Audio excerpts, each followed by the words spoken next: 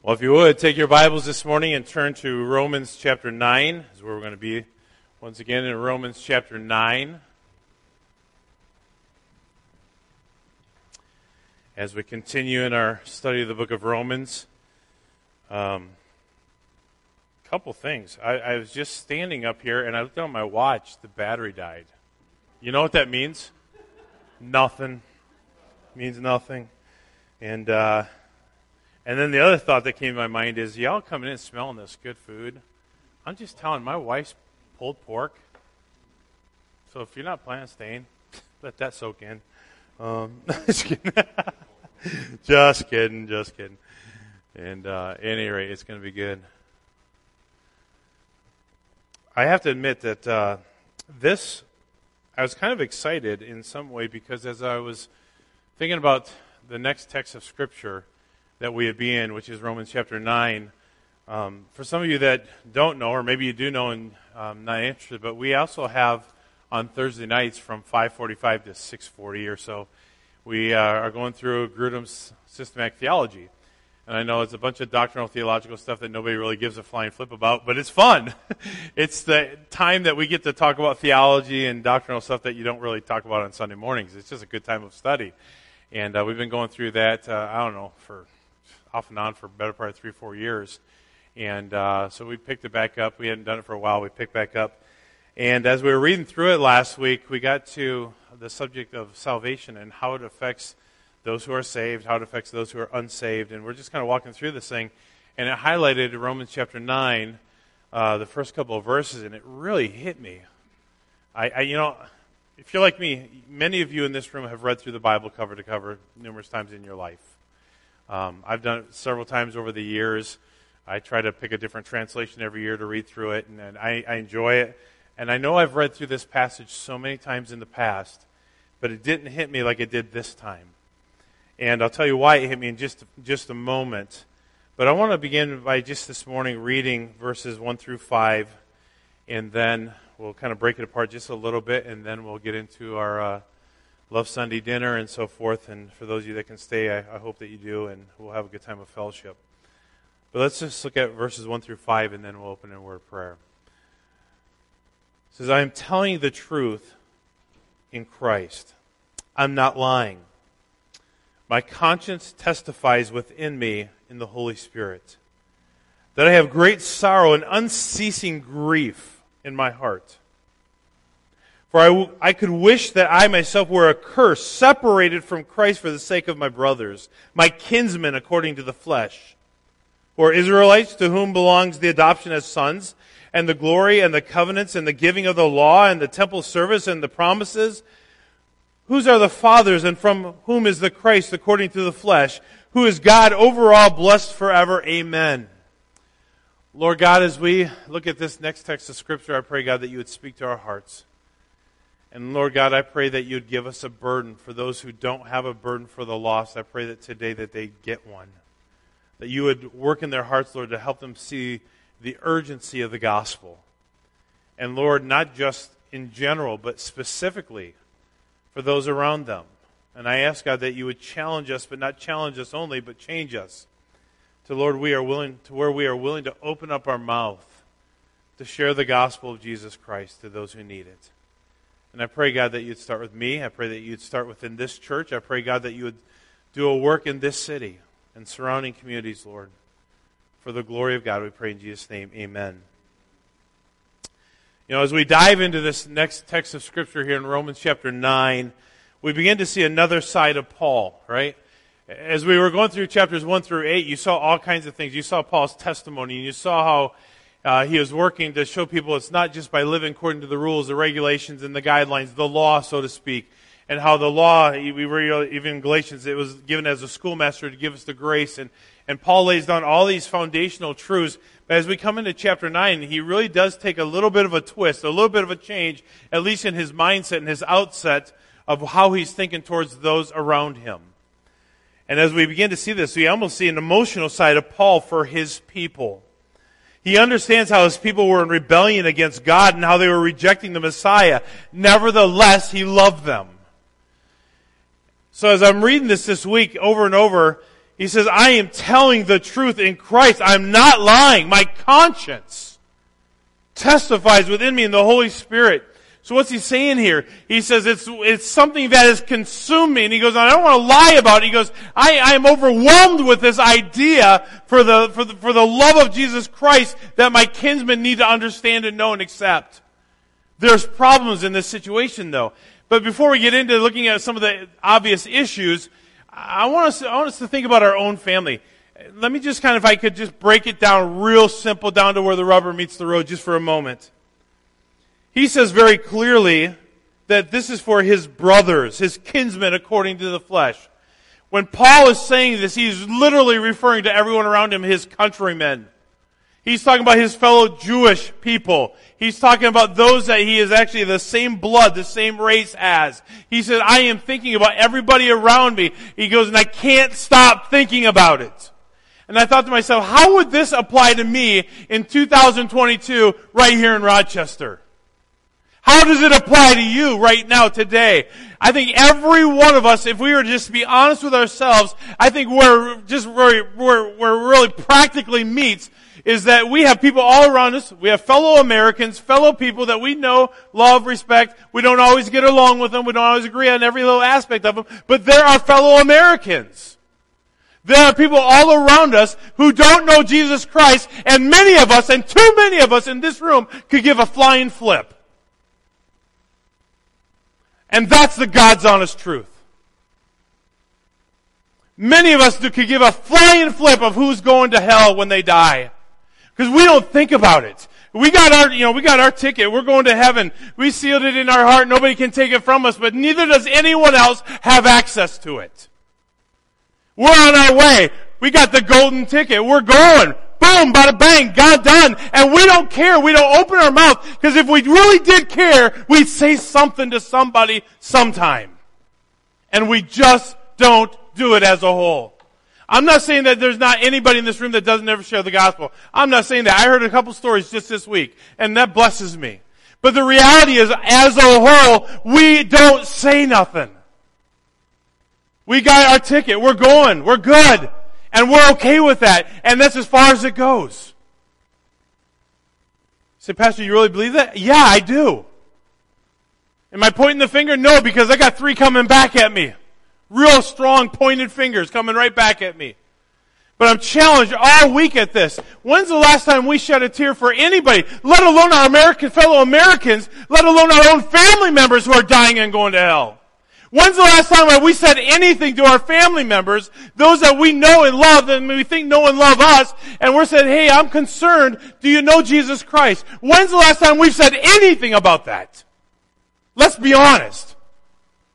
Because if we did, this place would be bursting at the seams of people coming to know Jesus. And we really rarely hear of somebody coming to know Jesus. Unless it's at camp, or a revival meeting, or something like that. When's the last time that we really had a heart-to-heart with that conversation with a neighbor, a friend, a coworker, a relative, a loved one, and said, I'm really concerned, do you know Jesus?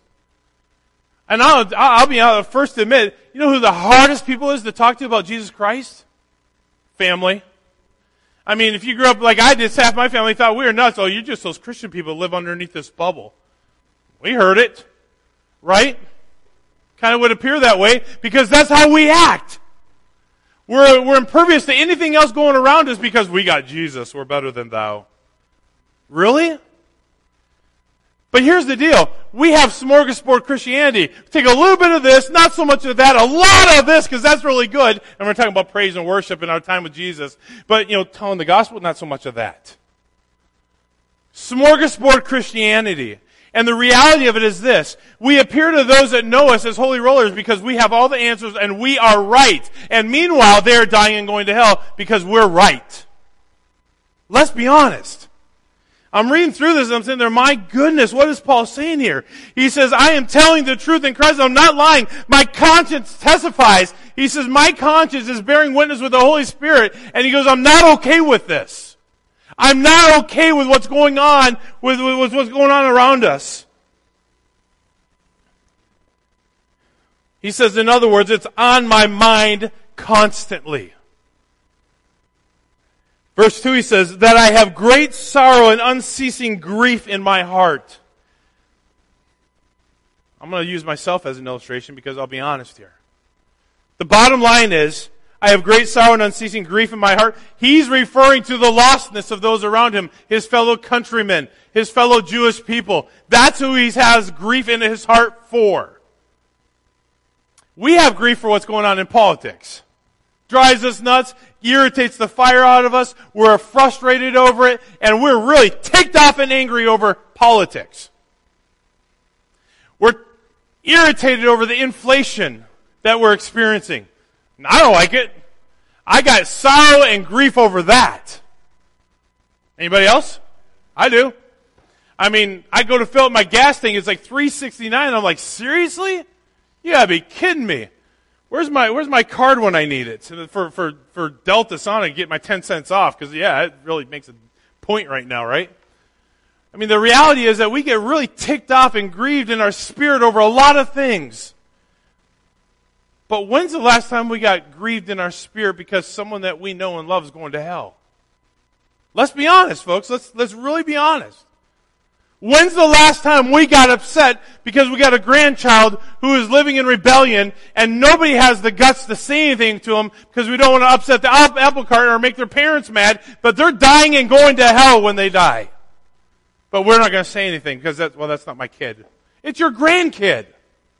Do you love your grandkid? Or parents, do you love your children enough to challenge them when they're living in sin? Because you don't want them to go through the heartache and the trial. And we were just talking about this so many times this week, that every choice has consequences. Both good and bad, right? Every choice has a consequence. Do we realize that the consequences of dying without Christ is eternity in a lake of fire forever? As I was thinking about this week, looking at Romans chapter 9, I'm thinking, and the passage that came to my mind was where there's weeping and wailing and gnashing of teeth, where there's eternal darkness, where the worm dieth not. I can't even in my mind comprehend that. No Halloween movie can depict that correctly. Think about that. Let that sink in. Where there's wailing and gnashing of teeth, eternal darkness, extreme heat. I mean, think about when Lazarus said, send my brother, he may dip the tip of his finger. I don't know about you, but when I'm thirsty, there ain't no drop of water going to do that.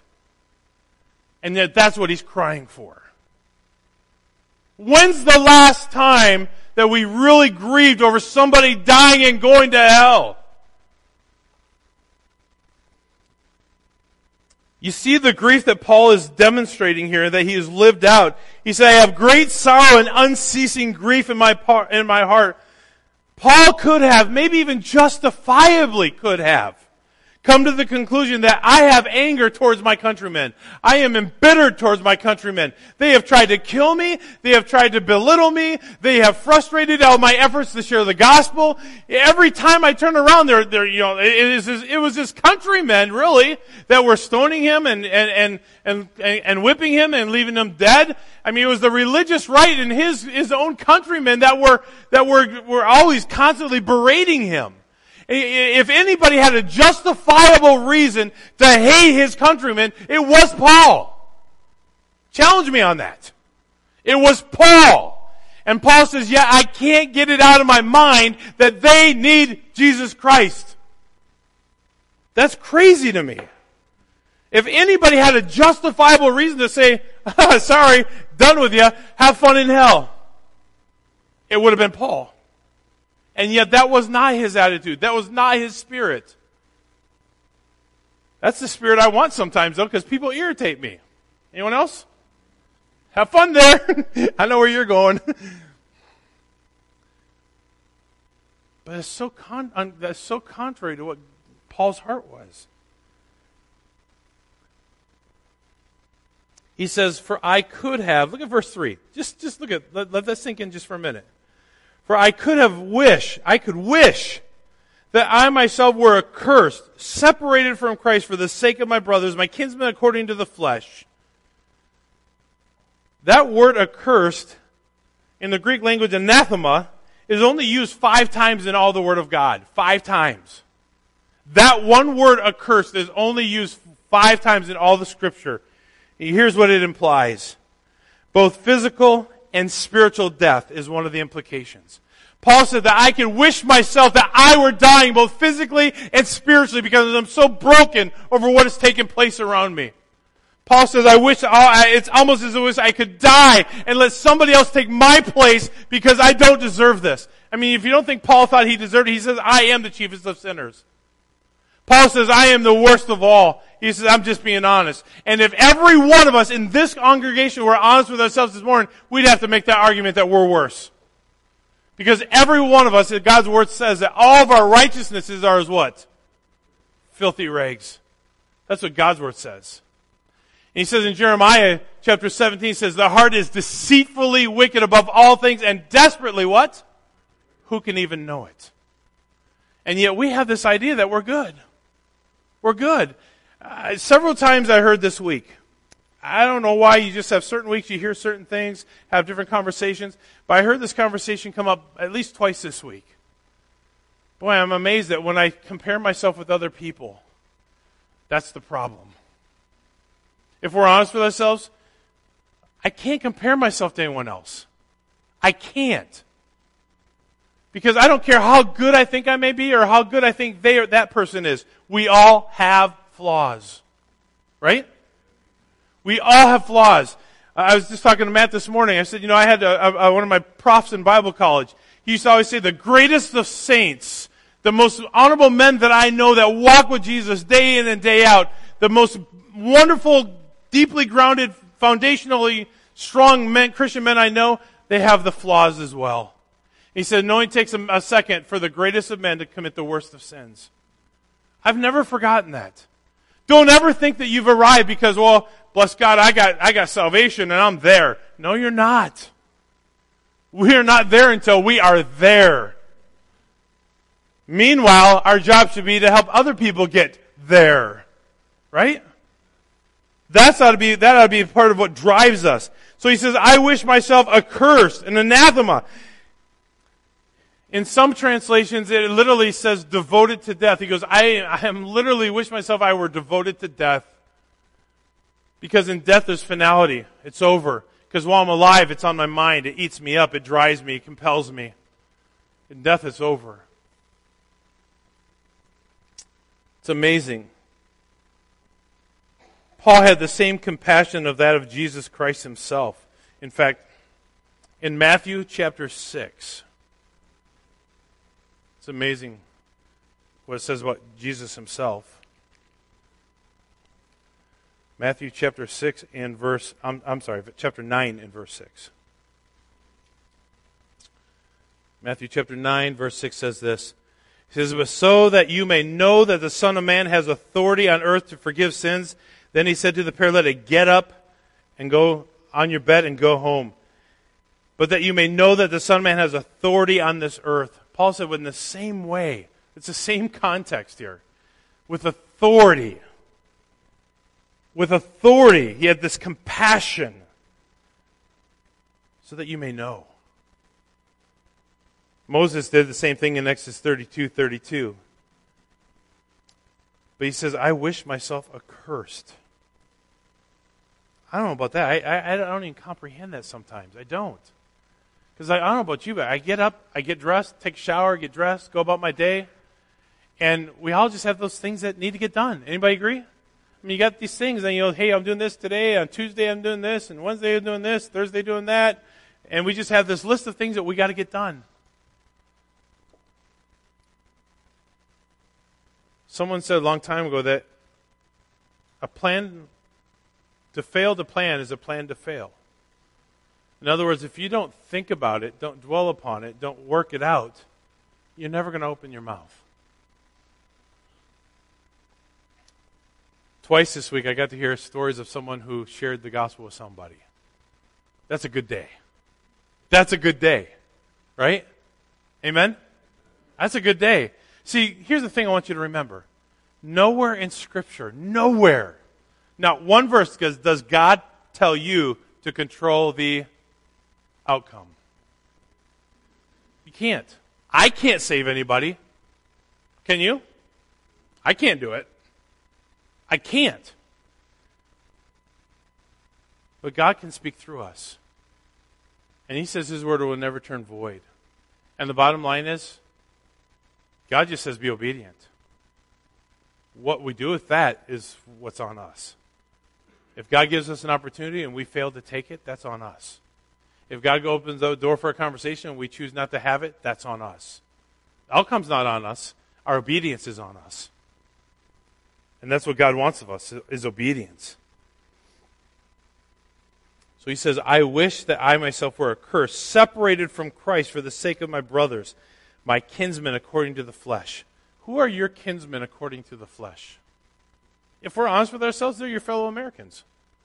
They're your neighbors that live on either side of your house. They're the ones that live down the road from you. They're the ones that you pass, and for the most part, they're the ones that live in our Jerusalem, so to speak. They're your relatives, your friends, your neighbors, your coworkers, your whatever. Paul is referring to his kinsmen, which were the Jewish people that were actually the ones that were responsible for trying to hurt him and destroy him. So even those that you don't agree with, even those that you don't appreciate, even those that you are not on the same page as, those are the ones that God's called you to reach. I don't know about you, but it's just so easy to point out what we don't agree with more than what we do agree with. Look around us, folks. It's hard.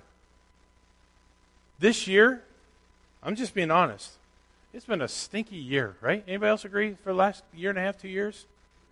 Did anybody wake up and scratch your head 2.5 years ago and say, wow, I didn't know this was going to happen? I mean, seriously. Who could have predicted 2.5 years ago where we'd be today? Who could have done that other than God? None of us. Suicide hotlines are up 800% in some parts of the country. Actual completion of suicides are up dramatically in the last couple of years. Biggest age group is the 20 and below. It's crazy. And we can get ticked off and even justifiably ticked off at everything that's going on. Look at our president. You look at the congressmen, the senators, and the House people. And you say they're all messed up. Yeah, they are. They are. Knock on wood. Yep, they're all messed up. Right? Let me ask you a question. Can you expect people who don't know Jesus Christ, who have never put their faith and trust in Him, to make godly decisions? No. So why would we think any differently? Why would we expect any differently? This is an unsaved world that needs Jesus. Amen? That's what the need is. And Paul said, that's what I feel myself accursed over, is that my countrymen, they need to know Jesus. He goes on here, verse 4. It says, who are Israelites, to whom belong the adoption as sons? He's talking about, he goes, these are the people who should be adopted as God's own sons. They were God's anointed people. And yet they were the ones that were rejecting God. They're the ones that were and are still rejecting Jesus, right? Paul's point was that the Israelites had enjoyed the blessings of God as His chosen people. I mean, they were the very recipients of God's grace. We saw that all the way up from Romans 1 all the way to chapter 8, is that God just over and over blessed them and blessed them and blessed them. And yet they continuously what? Rejected and rejected and rejected. Over and over. Paul wanted them to experience this love with God again. In fact, this was the overwhelming, I think, message of Paul throughout his ministry. Look at 2 Timothy chapter 2 and verse 25. He says, with gentleness correcting those who are in opposition, if perhaps God may give them repentance leading to the full knowledge of His truth. Let that sink in just for a minute. With gentleness correcting those who are in... Anybody have any opposition around you? Nobody? That's what, yeah, right. All of us, right? It's all around us. There's opposition all around us. So, the fact that you're right, and you know you're right, and you're going to push the fact that you're right, is it going to change their heart? Not usually. In fact, he says in his word that anger does not lead to what? Godly sorrow or repentance. It doesn't. Anger doesn't help. Now, don't get me wrong here. There's a time to have righteous anger. There is a time for that.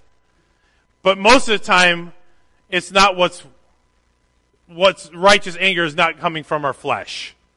It's from what we know the truth of what God's Word says, and that's what we're standing on. That's righteous anger. When you force me to do something that is contrary to God's Word, you're going to see a righteous anger. But just because I don't like it, and I'm going to let you know that I don't like it, and if you don't change your mind and opinion and your actions, I'm going to thump you so that you do change it, that's not righteous. That's flesh. And I'm not even saying that one can't turn into the other, but it better be rooted in righteous anger, not selfish, sinful, human anger. Right? So he makes it very clear here. Verse 25. With gentleness correcting those who are in opposition, if perhaps God may give them repentance leading to the full knowledge of the truth, and that they may come to their senses and escape from the snare of the devil. And by the way, folks, once again, these are not saved children of God, right? That usually are in opposition to us. They are children of the devil. John 8, read it. John 8:44, 8:45. Their actions are of those their father, the devil. Until their father is Jesus Christ, their father is the devil. And so there is a way that they're going to respond. It says that they may come to their senses and escape from the snare of the devil, having been held captive by him to do his will. That's what they're doing. And why are we shocked at that? We shouldn't be. What it comes down for you and I as children of God is that we need to have the mindset that Paul had, is that the only thing that's going to change this world that we live in is the gospel of Jesus Christ. And that should be what partly consumes us as we go about our days. I'm challenged by this. I've read through the Bible. I can't tell you how many times in my life I've read through Romans 9 a million times, but for some reason God just made it jump off the page. And I wonder, when's the last time we shed a tear for anyone, especially someone that we're near and dear to, especially our countrymen? It's one thing to say, well, okay, I don't really have a real burden for those that are over all parts of Africa. I've never been there, don't know them, never seen them. They're not your kinsmen. But your neighbor is your kinsman. You ought to be concerned for your Jerusalem. You ought to be concerned for this town and the community that you live in. You ought to be concerned for your relatives and, can I say grandparents, your grandchildren who may not know Jesus. And you need to model that out. And even have some conversations that they may come to Christ. He goes on in our text here in Romans chapter 9 verse 5. He says, whose are the fathers, and from whom is the Christ according to the flesh, who is God over all, blessed forever. Amen. So he makes a real strong point in verses 4 and 5 together. Who are Israelites, to whom belong the adoption. He goes, these are your people. These are the people of God, God's chosen people that he has a burden for. And he says, and the glory and the covenants and the giving of the law and the temple service and the promises, whose are the fathers, and from whom is the Christ according to the flesh, who is God over all, blessed forever. Amen. He said, these are God's people. And he said, I wish I myself were accursed for them. I wish it was almost me dying and going to hell, eternally separated from God, so that they could go. I think there was a real mindset within the heart of Paul that he says, if I could swap places, I'd do it. If I could swap places with you, I'd do it. That's how great his burden was. And yet these are the people that tried to make his life miserable. I don't know about you, but that's a challenge to me. Because I want to be right. I don't want to be challenged. I want you to know that I'm right. It's my flesh. It's my selfishness. I want you to know, not just that I'm right, I want you to know why I'm right. And until you agree with me, I'm not going to let up. Because you just have to know, and I can't be satisfied with you just hearing my opinion. I got to hear it from you that agree with me. Isn't that how some people are? And for the sake of being right, they turn everyone else away from them. Who is it? Put a thing on Facebook. Ed. He goes, I forget how it goes, but I think one of the greatest witnessing aspects we could be is just say a Christian and quit being a jerk. Something to that effect. How many people do we know that are just jerks and they say, why would the unsaved world want what we say we got? No love. See, we're talking about Love Sunday. And you know that the greatest 2 commandments have to do with love in all the Word of God? He says, love the Lord your God with all your what? Heart, soul, mind. And Mark even adds the word strength. That's one difference in Mark's epistle or gospel versus the other ones. He adds the word strength. I mean, with all your being. He says, love the Lord your God with all your heart, soul, mind, and strength. And let me just say this. He goes, the second is like it, love your neighbor as yourself. And can I just say this? You will never love horizontally correctly until you love God vertically correctly. Because if you don't love God vertically, you can't love God or love others horizontally. You can't. Because soon as on a horizontal level, when they don't meet my expectations, we're ticked. When they don't do what I ask them to do, we're ticked. When they continuously do things that are wrong and against us and bother us, then we just shut them off and turn them away and we kind of just break relationship. How do we have the will to forgive? Well, when we start realizing that God forgives us over and over and over and over again, we begin to realize that there's a basis for why we need to love and forgive others on a horizontal level. That's love. Let me just say this.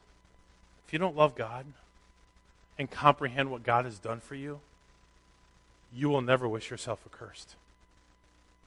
You won't. I can't, you can't. Until we begin to comprehend how vast God's love is for us. And you realize that God has reached, just for a minute, sinners in the hands of an angry God.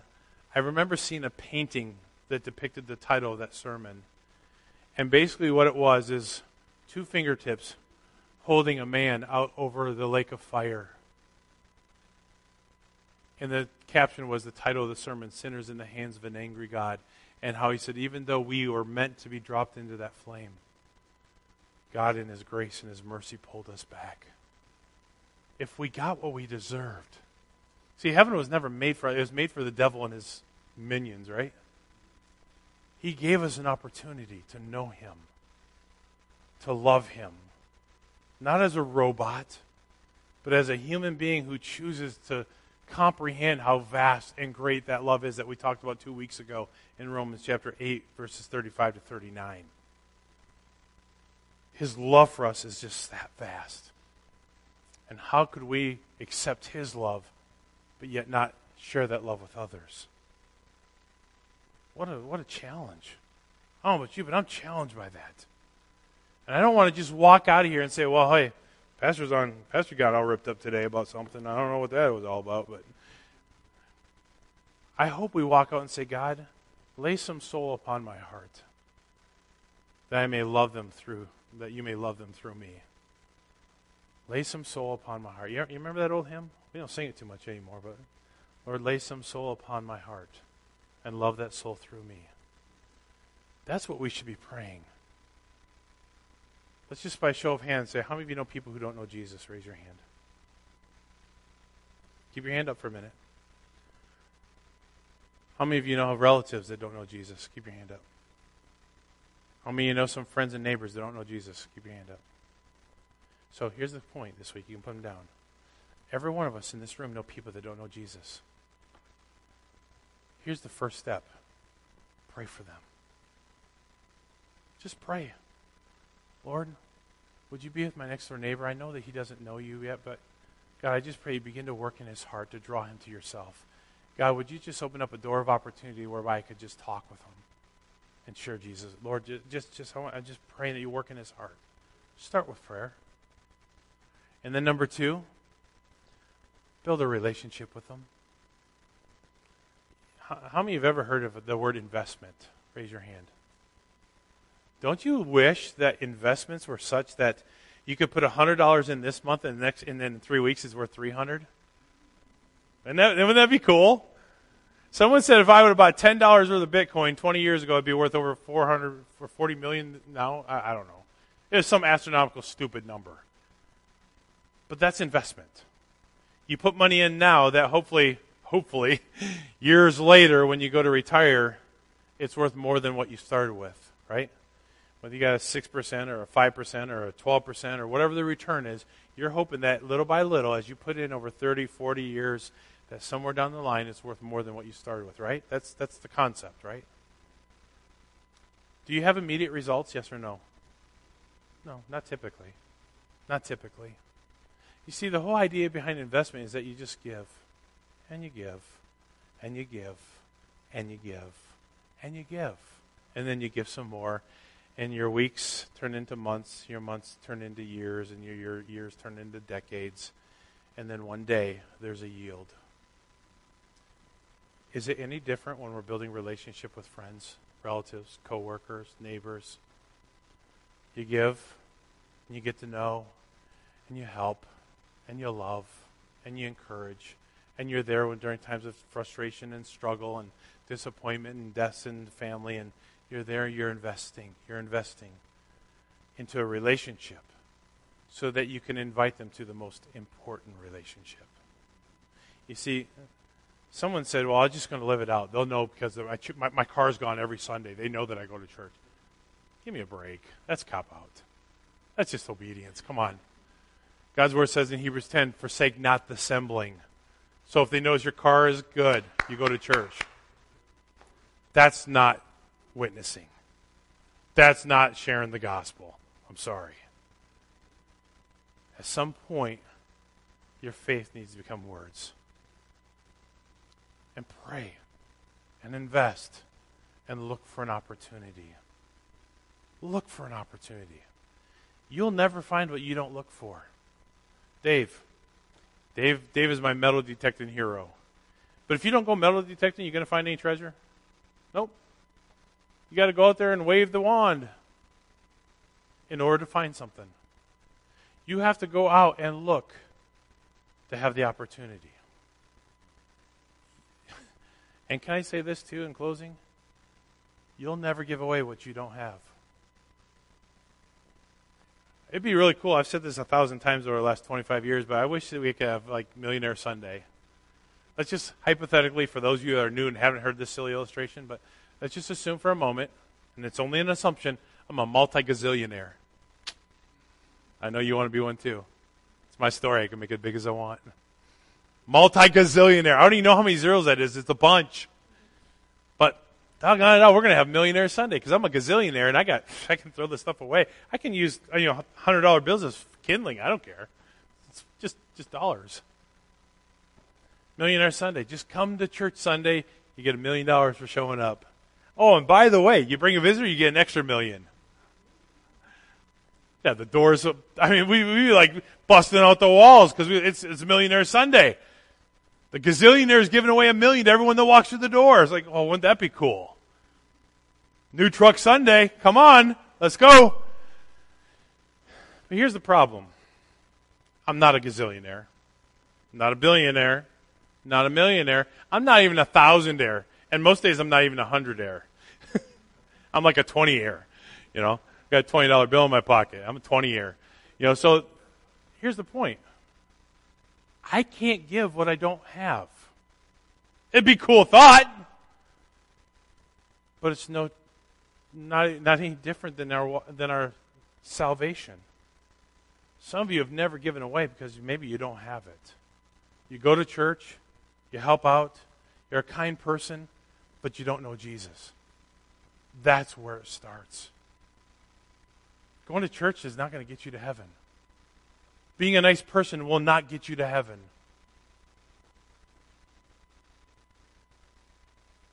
What will get you to heaven is knowing Jesus and have a relationship with Him.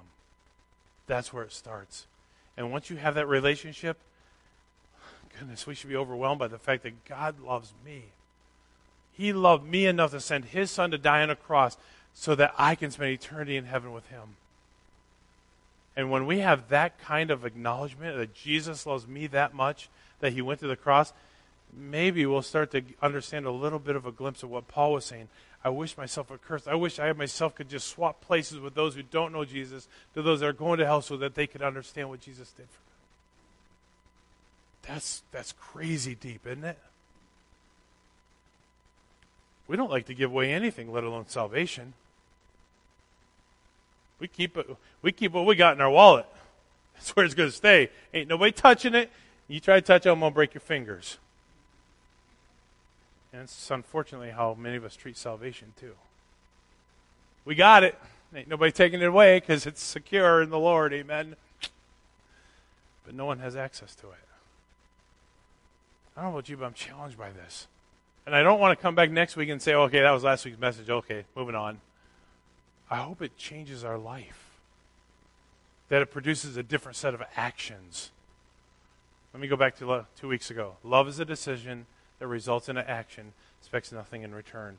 What is the I say I love God action that's produced because I love God? And I don't care how anybody else responds to it, I'm still going to do it because it's right. Lord God, I pray that you would speak to our hearts this day. Lord, not only challenge us, but change us. And I ask, dear God, that you would, Lord, for many of us in this room, Lord, maybe even for the first time, maybe first time in a long time even, give us a burden for the lost. Give us a burden, Lord. Help us to love you so much, Lord, that we begin to understand and comprehend just how great, just how vast your love for us is. And Lord God, I pray that you would not only challenge us, but change us.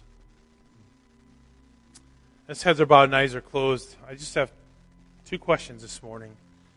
Just ask for a moment that no one be looking around. We're just, as we do each and every week, have an opportunity to respond to what you've heard. First question is this: do you know Jesus? Because you'll never give away what you don't have. Do you know Jesus? Has there been a point in your life where you say, Pastor, I come to this place where I understood that I'm a sinner, that Christ died for my sins, and I put my faith and trust in Him for salvation? You say, well, Pastor, I don't know. I mean, I would like to think I go to church, I'm a good person, whatever, but I just don't know. If I were to die, I don't know. I don't have assurance I'm going to spend eternity in heaven, but I'm concerned. Can I just tell you, if you're here this morning and you don't know Jesus, I'll not embarrass you, I'll not call you out. I just simply want to pray for you. And you say, Pastor, that's me. Would you just lift your hand? No one's looking around, just so I can pray for you and not call you out, but just so I can pray for you. Say, Pastor, I'm concerned. I don't know that I know Jesus. And I don't know that I have a relationship with Him. Anyone like that this morning? Can I pray for you? I'm just not sure. Anyone at all? So then the second question becomes this then. What are you doing with the gift that God gave you? What are you doing with the salvation that He's given you? If you're honest with yourselves, you say, well, Pastor, if I'm being real honest, I've never shared the gospel with anyone. I've never really even told anyone that I'm saved, that I'm a Christian, that I'm going to heaven when I die. I'm convicted this morning that I need to start doing that. Say, Pastor, I'm convicted that I need to let others know that I know Jesus. I haven't been doing a very good job of that, but I'm challenged by that, and I need your prayer for boldness. Anyone like that this morning? Say, pray for me. Yes, yes. All over. Anyone else say, Pastor, pray for me. I have not shared the gospel. I haven't done a very good job of witnessing, telling others of the gift that I've got. Anyone else say, Pastor, pray for me. Lord, I pray, God, that you would just work in our hearts. Lord, there are many in this congregation, I believe, without a doubt, they're going to walk out and nothing's going to change. Nothing. And yet, Lord, there are others who are challenged and they'll go out and they'll open their mouth. And I pray, God, you be with both groups. Give a burden to those who don't have one. And for those that do, Lord, I pray that you give them opportunity and boldness and faith and trust that you're going to work through them. Be with each one who raised their hand, their heart towards you this morning, Lord, that you would just do a work in our lives, Lord, that we cannot do ourselves. Lord, may we begin to understand the heart and the mind of Paul. This is love. Here it is, Love Sunday. Love the Lord your God with all of our heart, soul, mind, and strength, and others. Love our neighbors as ourselves, Lord. This is love. You said in John 13, if you love me, you'll keep my commandments, and your commandments are not grievous, you told us. I ask, God, that you would give us the ability and the desire and the confidence, Lord, to walk out in obedience. And I ask, God, that you do that in every one of us, that we may see people come to know you and put their trust in you and their faith in you, Lord, and you alone. Because, Lord, that's what's going to change our world.